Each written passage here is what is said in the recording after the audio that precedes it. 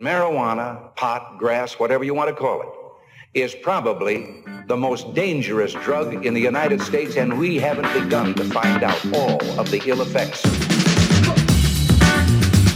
The war on drugs has been an utter failure, and I think that we need to rethink and decriminalize our marijuana laws. I experimented with marijuana a time or two, and I didn't like it and didn't inhale.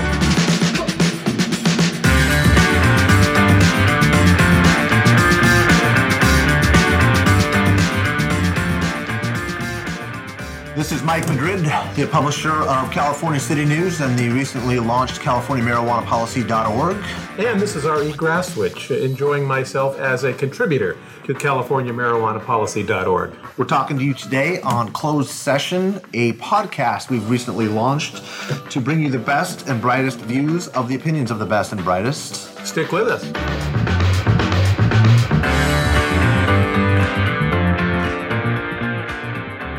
Well, here we are again on Closed Session, your one-stop listening shop for all things cannabis related and cannabis policy in the state of California.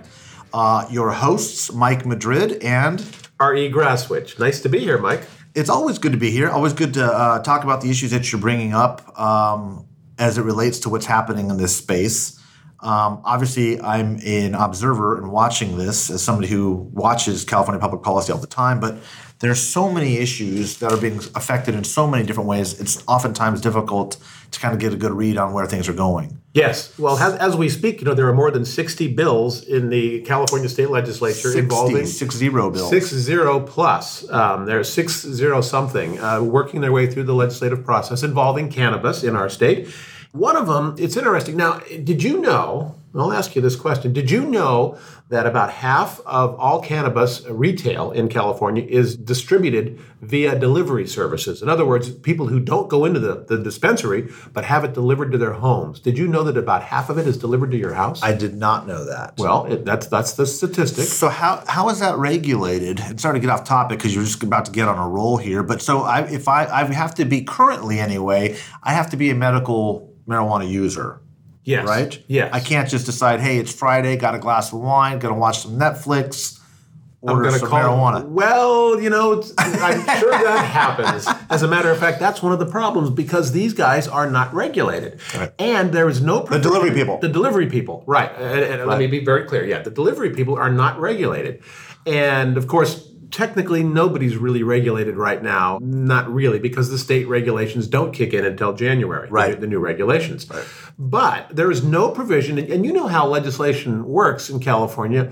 They screwed up, and they somehow left out in all of the medical rules that were written back in 2015 and the adult use rules that were passed by the voters last year, they somehow forgot about the delivery guys. And what they essentially lost... Half of the retail side. Half of the retail. They forgot about them. That, dear listeners, is exactly how policy is made in Sacramento. But go ahead. And it's not on purpose, I don't believe. I don't believe it's nefarious. I don't think it probably was. It's just a mistake. So the law says that basically, if you're a delivery guy, the law presumes that you're hooked up with a dispensary.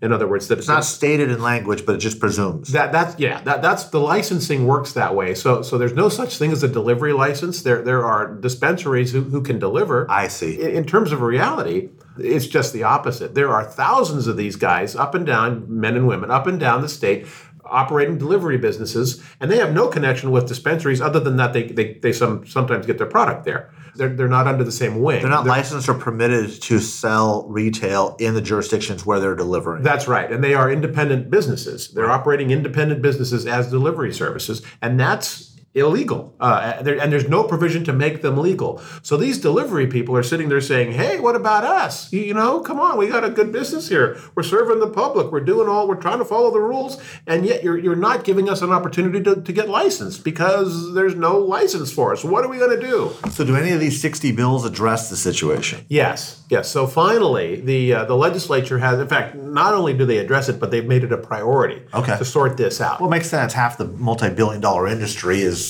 forgotten in the current legislation. Right. And now, yes. And now, well, we'll see, of course, again, and you know how these things work, whether they make it a priority or whether it actually becomes law, who knows? Time will tell.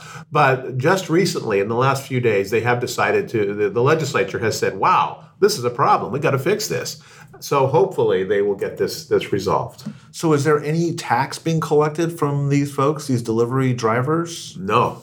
And the law enforcement community says these guys, when we stop them, they're delivering stuff that all kinds of stuff. Oh, really? Yeah, stuff that, the law enforcement folks, and I don't know how true any of this is, but I know law enforcement has raised issues, complaints about delivery services. That they deliver to people who may not have a recommendation. Right. They may deliver to minors. They may deliver to people, they may deliver things that they shouldn't be delivering beyond cannabis. Interesting. So that's the kind of question that law enforcement is raising. And, I have to say, it's almost impossible to regulate, right, for law enforcement? It's very difficult to regulate. Yeah. These guys don't have signs on their cars. It's not like they have a Budweiser truck, that's driving around. You don't know who they are. You don't know who they are. If you catch them, Uber driver bringing a bag of weed. Pretty much, yeah. It's you catch them in a traffic stop for a traffic violation, maybe, and then start looking in the around and you see all this stuff. But anyhow, the point being that law enforcement has been critical in support of the legislation that was done in 2015 regards medical cannabis, and they weren't necessarily supportive, but they weren't opposing the adult use for the most part. They didn't oppose adult use, which passed by a fairly safe margin back in November. So law enforcement support is critical here, and right now law enforcement is very dubious about the delivery services. So is law enforcement opposing these bills or seeking changes, or how's it working? I think a little of both. I think they're leery of it. They're looking to help rewrite some of these bills. They want to control the language, or certainly influence the language. They believe that a lot of the delivery services are sketchy, and of course the delivery guys are saying, "Hey, this is how the only way we could get into this industry." Right. This is it's an easy entry point. It's low cost. All you need is a car and a map and a connection with somebody, somebody who has the product. I set up a website and I go from there. You can go online right now and find, if you want to look for delivery services, you'll find dozens. Weed Maps, Leafly. There's a bunch of all them. sorts of apps out there right now where you can just look and see who's got product that will deliver it to you. Yes, and so that's how it works. And it's not like law enforcement has the resources to conduct stings either, right? To say who's buying stuff and have an undercover agent go to your fake delivery to show up and see if it's a 16-year-old kid without a medical, recommendation, right? Right. There's no resources. And I don't think they want to. Law enforcement's got better things to do. Right. I just think that the times when they have, and again, this is according to the chiefs, these various lobbying groups or trade associations for law enforcement, they say that the times when they have encountered some of these guys, some of these delivery folks, they've seen problems and they're concerned about it. So they're trying to figure it out. And have they made any recommendations to what exactly they would do?